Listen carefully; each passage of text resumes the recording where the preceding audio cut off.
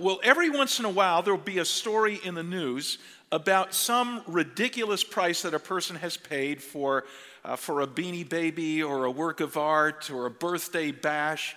So this past week, I Googled the most ever paid for, and you fill in the blank, okay? The most ever paid for. And I found 6 of these that I just kind of want to quiz you with, see if you can guess how much has been paid for these 6 items. So I'll give you them one at a time and give you a few seconds to kind of lock in an amount. What do you think the most ever paid for that item was?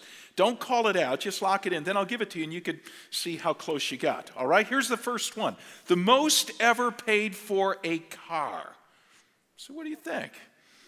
Answer, $52 million for a 1963 Ferrari. Sue and I have really enjoyed driving that sucker. It's really... See, it was one of only 39 made, okay? The most ever paid for a painting. And if you watch the news this week, you should know the answer to this because it was paid on Wednesday. Okay, $450 million for a newly discovered Leonardo da Vinci portrait of Jesus Christ. The most ever paid for a baseball card. I used to collect baseball cards. I wish I'd had this one. $3 million for a 1909 Hannes Wagner. You know who Hannes Wagner was? Probably the greatest shortstop in baseball history. But $3 million for his baseball card. How about this? The most ever paid for a cow. I'm not making this one up. Okay. $1.2 million for a cow named Missy. She was raised on a farm that specializes in dairy genetics, so she's been raised for breeding purposes. $1.2 million. Okay, here's one not quite as expensive. The most ever paid for a bottle of wine. Okay, you did not get this at Trader Joe's, all right, in the $3 bin. $350,000. It's just a regular-sized bottle of Cabernet Sauvignon. Can you imagine serving that to your guests? Like watching them gulp down 10 grand worth of wine. Whoa. Okay, one final one. The most ever paid for a ransom. The most ever paid for a ransom. Correct answer, $77 million paid by the richest businessman in China to rescue his son from a kidnapper, a gangster known as Big Spender.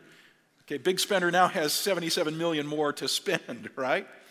Now, actually, this last one, the most ever paid for a ransom is not entirely accurate because I know somebody who paid a bazillion times $77 million to rescue you and me. See, I'm talking about God. You know, the Bible says that God rescued us for the price of his own son's life. The Bible puts it this way in 1 Peter chapter 1, verses 18 and 19. You know that it was not with perishable things such as silver or gold that you were redeemed, but with the precious blood of Christ. It wasn't just money, it was the blood of Christ. God paid with the death of his one and only son to redeem you and me. What was God redeeming us? What was he saving us from? That's going to be the topic of our study today. And why was he willing to pay such a steep price? To pay with the life of his eternal son. Why? Well, that's the topic of the series that we began last weekend. A 7-part series that's going to take us through the holidays, a series called Experiencing God's Love. God's love. The reason God paid such a high price for our salvation is love. God loves us beyond what we can imagine. Now, I want you to turn in your Bibles to Romans chapter 5, okay? Get the outline from your program so you could fill it in as we go along. And while you're looking for Romans 5, let me give you some background. Let me give you some context to today's passage. The New Testament epistle, the letter of Romans, was written by the Apostle Paul to a group of Christ followers in the capital city of the empire, in Rome. Paul had never visited Rome, but obviously the good news about Jesus had traveled to Rome, and people had embraced it. They had surrendered their lives to Christ. A church had been started. And that church was meeting in several different locations around the city, much like Christ Community Church, one church and 4 locations for us. Okay, now, Christianity was not a tolerated religion in the Roman Empire at the time. And so these Christ followers were beginning to experience some persecution for their faith. Okay, in addition to that, they faced all the difficulties of life that you and I face. You know, relational conflicts and financial problems and health issues and so on. So some of them were beginning to question, does God care for us? I mean, here we've begun to follow Jesus, but does God care? I thought he's supposed to love us. Okay, we're not feeling the love. Where's the love? Maybe you felt that way before. Maybe you're in that spot today. Because of difficulties in your life, you're wondering, where is God's love? Where's God's love? And Paul writes Romans to tell us, if you base your sense of God's love on your feelings, how you're feeling today, what you're going to discover is that feelings fluctuate. They're up and they're down. And so your sense of God's love is going to come and go. Not good to base your sense of God's love on subjective feelings.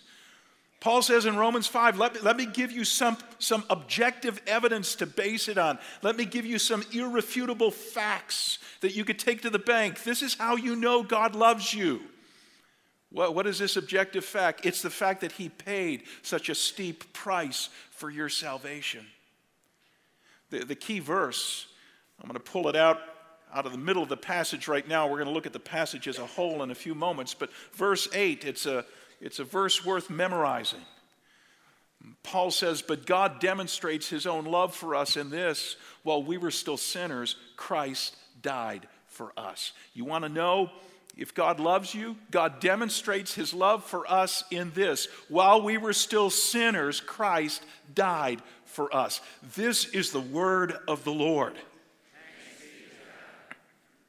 Why did Christ die for us?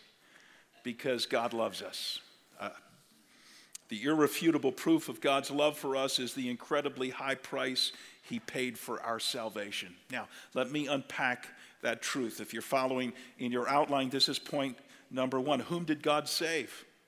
Whom did he save? And there are four expressions in today's passage, Romans 5, that describe who we are before God saves us. Okay, who we are before God saves us. And it's not a pretty picture. It's not a complimentary picture of who we are. Let me give you the four words, then we'll see them in the text. The four words are ungodly, sinners, God's enemies, and powerless. Ungodly, sinners, God's enemies, powerless. Let me read the text beginning at verse 6. If you got your own Bible, you want to underline these words as we come across them. You see, at just the right time, Paul writes, when we were still powerless, Christ died for the ungodly. Very rarely will anyone die for a righteous person, though for a good person, someone might possibly dare to die. But God demonstrates his own love for us in this: while we were still sinners, Christ died for us.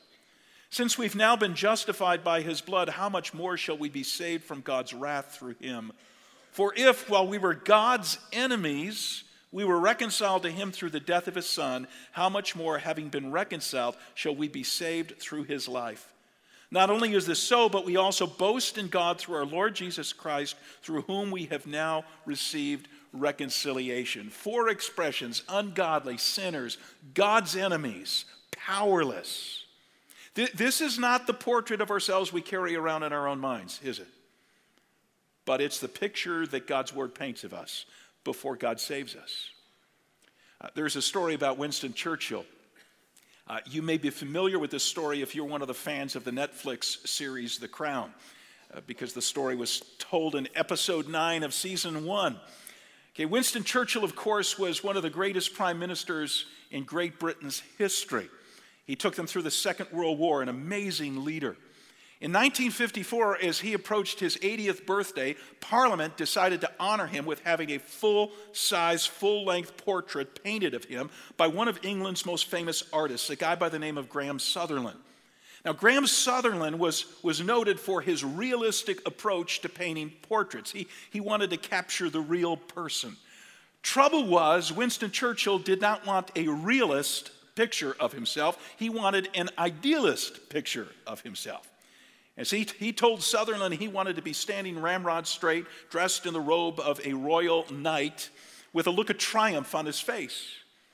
And instead, Sutherland painted him slouched in a chair, okay, with his typical trademark scowl on his face and dressed in an ordinary suit and tie. When the portrait was unveiled, Winston Churchill was furious. He hated it. And he got into an argument with Sutherland. He said, "You make me look old." Sutherland said, "You are old, 80 years old." Winston Churchill said, "You're painting the Prime Minister of Great Britain." Sutherland said, "I'm painting you. I'm painting you." Now, as the story goes, Churchill took the portrait home and he later burned it. Romans 5 gives us an accurate picture of who we are before God saves us. We might not like it. We might prefer an idealized portrait of ourselves. But here's the truth about ourselves, friends, in 4 expressions. The first, ungodly. Ungodly. Look at verse 6. You see, at just the right time, when we were still powerless, and I'll come back to powerless in a moment, Christ died for the ungodly. What does this word ungodly mean? It means just what it says, ungodly. Okay, we are the antithesis. We are the exact opposite of everything that God is. Are you old enough to remember that 1980s TV commercial about 7-Up when they started calling it the Uncola? Remember that, the Uncola? There was this smooth-talking Caribbean dude dressed in a white suit, and he held up a cola nut, a dark brown, dirty cola nut, and he contrasted it with a fresh lemon and lime with which they make 7-Up. Okay? 7-Up is nothing like the nasty colas. It's the Uncola. See, by way of contrast, you and I are the nasty colas, friends. We're nothing like God. He's nothing like us. We are ungodly. Around Christ Community Church, we like to sing a song, one of my favorite worship songs. The lyrics go like this: "There is darkness in my heart, you are light. I am infinitely weak, you are might. I have no understanding, you are wise. I'm of this earth below, you're glorified." Second verse, "You are holy, I'm prone to sin. You're eternal, I begin and end. You're all compassionate, I'm unkind. You see and know it all, I'm blind." And then the chorus begins, "Everything I am not, oh great God you are. In every way we are worlds apart." In every way we are worlds apart. Character-wise, in every way we're worlds apart from God. We are ungodly. Second, we're sinners. Go back to Romans 5. Pick it up in verses 7 and 8. Paul says, "Very rarely will anyone die for a righteous person, though for a good person someone might possibly dare to die. But God demonstrates his own love for us in this: while we were still sinners, Christ died for us." Sinners. The verb sin means to miss the mark. To sin is to fall short of God's standards. Now, God's standards are pointed out throughout the pages of Scripture, but if you want a condensed version of God's standards, you could go to Exodus 20 and read the 10 Commandments. So how do we measure up against God's standards as revealed in the 10 Commandments? Most people today don't know the 10 Commandments. So let me do a quick run-through, a quick scrolling through the 10 Commandments, and let's see how we do. Are we the good people we like to think of ourselves as being, or are we, as Paul calls us, sinners? Okay, Commandments number 1 and 2, they tell us that God is to be the only God in our lives. He's to be our number one priority. We're to find our significance, our security, our satisfaction, first and foremost in God every day of our lives, not in our job or our kids or our favorite sports team or a girlfriend or a ski trip or what. God is to be number one. Significance, security, satisfaction. How are we doing so far? Commandment number 3 tells us to never use God's name lightly. Never use it as an expletive. Never use it as an exclamation, OMG. Never use Christ's name, call yourself by Christ's name a Christian, and then not live up to it. Never. Commandment number 4 tells us to set aside one day a week. It's called the Sabbath, to focus on God. One day a week when you gather for worship and Bible teaching and hanging out with other believers, and you never miss it. Commandment number 4. Commandment number 5 tells us to always honor our mom and our dad, to give our parents our time, our attention, our affection, our respect, always. Commandment number 6 tells us to not murder. You get to number 6 and you think, finally, here's one I've obeyed. All right? Not so fast. In Jesus' famous Sermon on the Mount, Jesus said that anyone who is angry or hateful toward another person is guilty of murder. Yeah, ever been angry or hateful towards somebody? So even if we don't pull out a gun and shoot them, we could murder their reputation with gossip. We could murder their self-esteem with verbal abuse. We could murder their acceptance in the community or at school with our racial prejudice. Commandment number 7 tells us to not commit adultery. This is another one that Jesus intensified in his famous Sermon on the Mount. Jesus said not to engage in sexual fantasizing of any sort, lust. Okay, not to engage in fantasizing with somebody who you're not married to. That's viewing pornography, that's sleeping with your boyfriend, that's flirting with a coworker, whatever. Jesus sets the standard really high. Commandment number 8 tells us to not steal. You say, well, I've never knocked off a bank. Well, yeah, think of all the ways we steal. You claim credit for somebody else's work. Or you get answers off a fellow student's test paper. Or you pirate music on the internet. Or you rob others of joy with your grumpiness. You ever done that? You ever steal somebody's joy by being grumpy? And cheating on taxes, that would be stealing, wouldn't it? Commandment number 9 tells us to always tell the truth, always. No exaggeration to make a point, no flattery to get somebody to like you, no white lies to get yourself out of trouble, no promises that you don't intend to keep, always the truth. Commandment number 10 warns us against coveting. This is a broad term that means just wanting more or wanting better. I mean, I think Christmas is more than a month away yet, and already the advertisers are telling us what we need to want, by way of clothes and pickup trucks and vacation cruises, cable, movies, concert tickets, smartphones, you name it. Got to have more. So how are we doing with the Ten Commandments? Did that survey convince you that you're a basically good person, or are you, like me, just a typical sinner? Just a typical sinner with lots of frequent flyer miles. See, ungodly, sinners. The third description of the kind of people who need saving, Paul says, we're God's enemies. Go back to Romans 5, pick it up at verse 10. For if while we were God's enemies, we were reconciled to him through the death of his son, how much more, having been reconciled, shall we be saved through his life? Who needs saving? God's enemies. Now, I know what you're thinking. You're thinking, ungodly, guilty, sinner, guilty, God's enemy? No, yeah, I've always liked God. God has never been my enemy. But here's the rub, friends. All those sins that we just identified in our lives as we scroll through the Ten Commandments, where do you think they come from? They come from a determination on our part to run our own lives. God is not going to tell us what to do. Okay, God's not going to tell us what we can say or what we can't say. God's not going to tell us who we can sleep with. God is not going to tell us how to spend our money. Those are our decisions. Really. Because the God of the Bible is frequently described as a great king. The king of our lives. So if we're usurping his place, if we're pushing him off the throne so that we can rule, we can call the shots, what does that make us? Rebels, mutineers, enemies.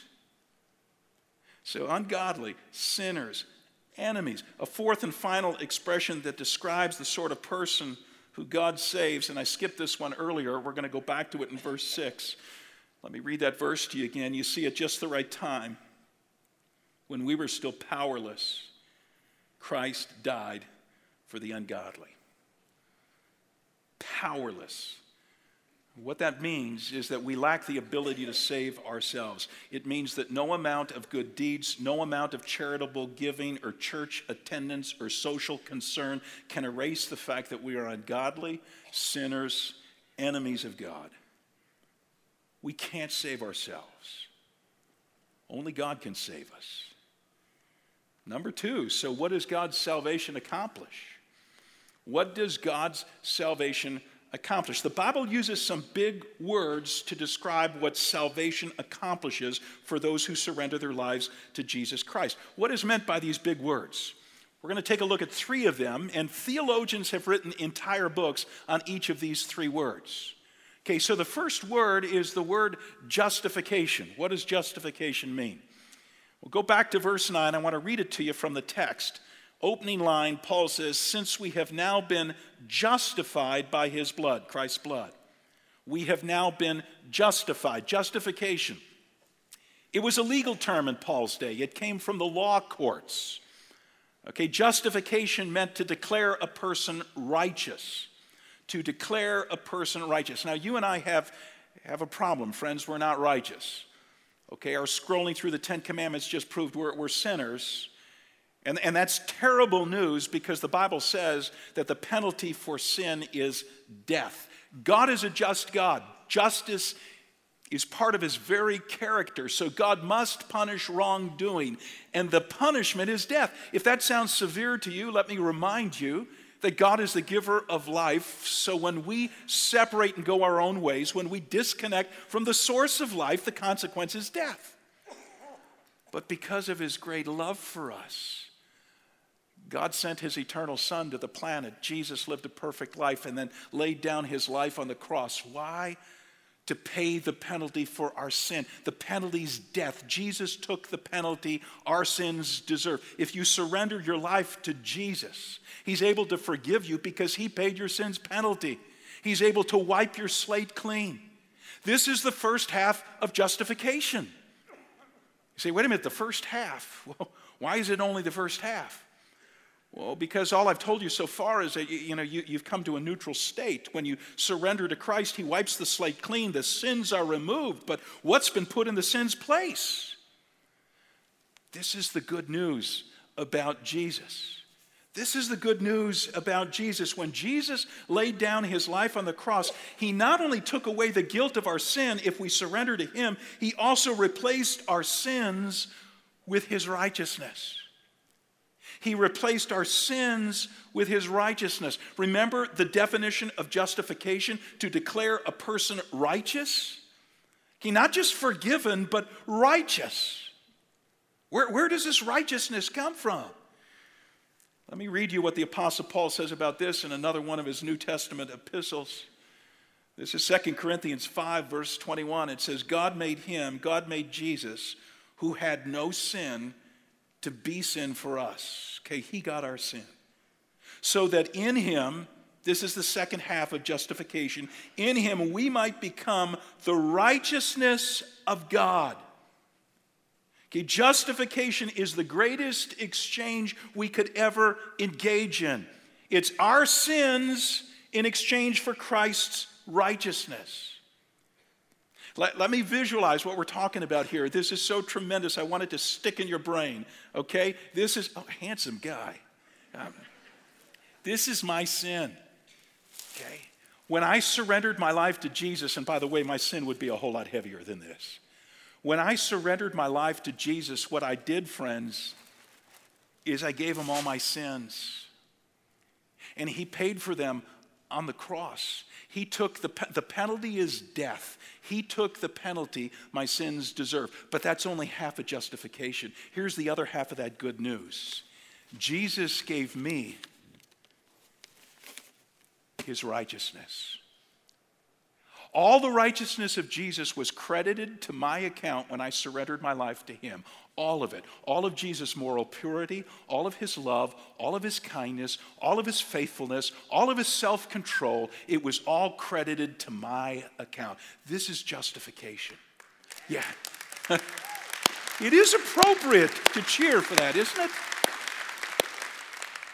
And this is part of God's plan for my life. Now, salvation plan. Here's a second word you need to know, and it's the word salvation itself. Salvation is the noun form of the word, but I want to take a look at the verb as it pops up a couple of times in Romans 5. Take a look at the second half of verse 9. Paul is talking about what Jesus' death on the cross has accomplished, and he says, how much more shall we be saved? You can circle that word, saved, from God's wrath through him. Now drop down to the second half of verse 10. How much more, having been reconciled, shall we be saved? There you see it again, circle it, saved through his life, through Jesus' life. Saved. Salvation. What is it we're saved from? Well, go back to verse 9. Saved from God's wrath. Now, this is a topic that Christians like to avoid. God's wrath, God's anger. We're kind of embarrassed by it. Anger seems so inappropriate for God. It seems to be at odds with God's love and his kindness. So let's just ignore God's wrath. But the trouble with that is we can't ignore it because you find it throughout Scripture, New Testament as well as Old Testament. And what we learn is that wrath is a byproduct of God's holiness, God's justice.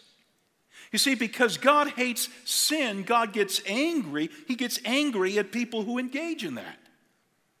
Now, why should that sound so strange to us? Don't we all feel the same way? Don't we all get justifiably angry with people who, let's say, abuse children? Or people who get drunk and drive and they kill somebody, or people who set off a bomb at a public place, or people who cheat the elderly out of their life savings. Doesn't sin make us justifiably angry? You say, well, some sin does. I mean, the really bad stuff, but not all sin. Really?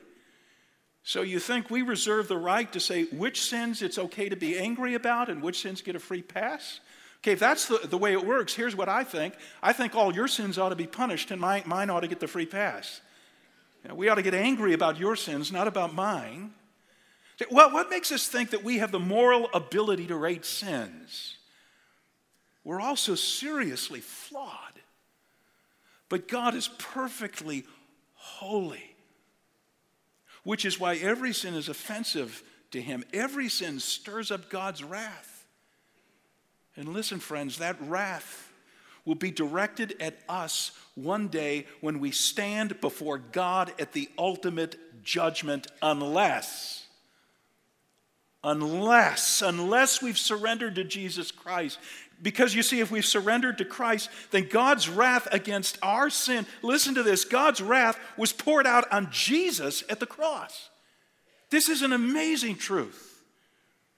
A theologian has said, you want to see the love of God? Look at the cross. You want to see the wrath of God? Look at the cross. Look at the cross. What are we saved from? Salvation means that we're saved from God's righteous anger and God's eternal judgment because Jesus took it in our place. Here's a third big word in today's Romans 5 passage.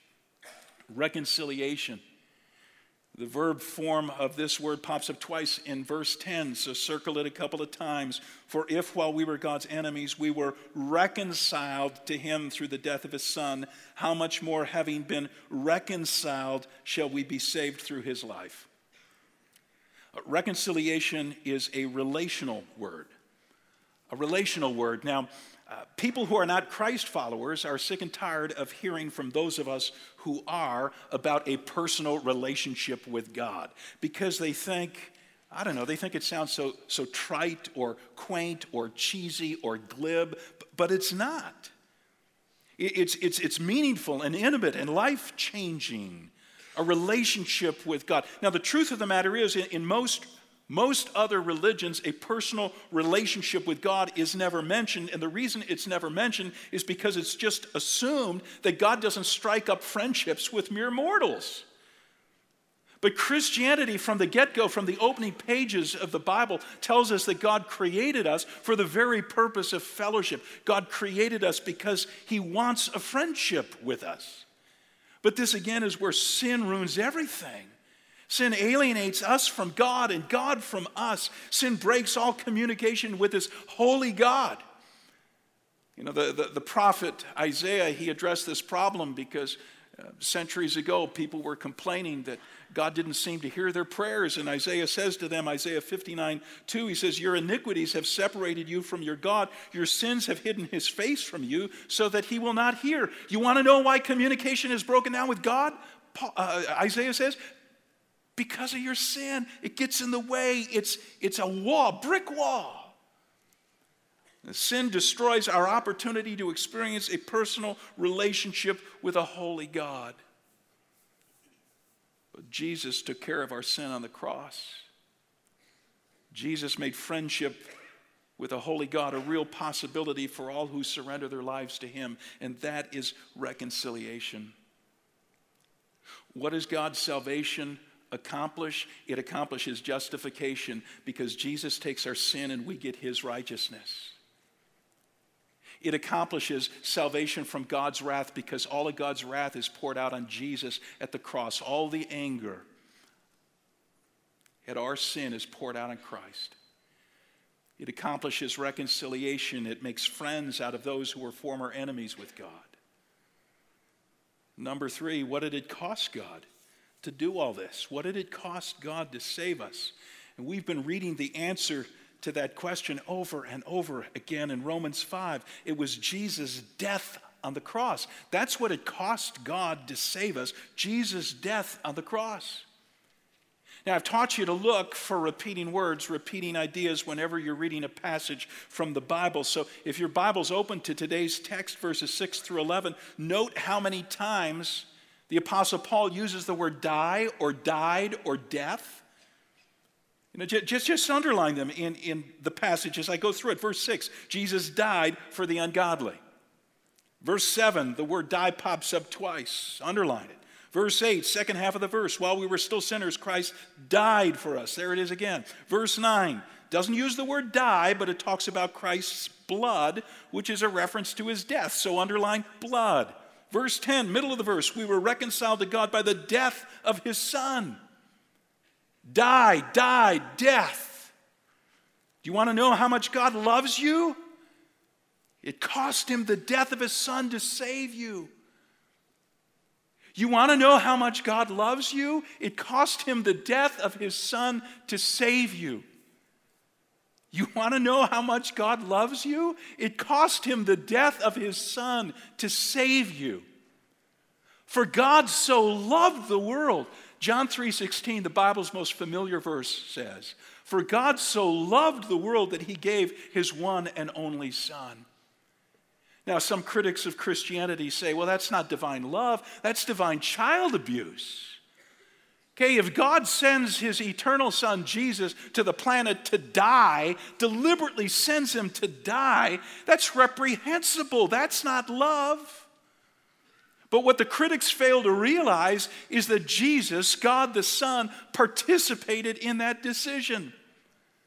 Jesus, out of love for us, if God is motivated by love to send his Son to die, Jesus, motivated by love, comes to take the cross in our place. Paul puts it this way in Galatians 2, verse 20. He says, the life I now live in the body, I live by faith in the Son of God, listen to this, who loved me and gave himself for me. Jesus chose the cross because he loves me. I don't know if you followed the story of Ricardo Perez in the news this week. Ricardo was a TSA officer at the Orlando airport. And there was a big scare at the Orlando airport a few days ago. Somebody left a backpack in the middle of one of the concourses, and the backpack popped a few times, and then it began to smoke, and everybody ran for cover. They were sure it was a terrorist's bomb. And so Ricardo walked over, and he picked up the backpack, and he took it over between two sturdy pillars, hoping they would take the brunt of any explosion. Of course, they called him a hero. It turned out it wasn't a terrorist bomb. It was, the camera battery of somebody that had exploded. I guess they have a habit of doing this. But they called Ricardo a hero, and I watched him interviewed on the news, and he said, I'm not a hero. He said, I thought to myself, if this is an IED, I'm dead, so I might as well try to save a few people along the way. See, Ricardo thought he was a goner. He didn't think he had a choice of life or death. It was death. Jesus had a choice, and Jesus chose to lay aside the glory of heaven,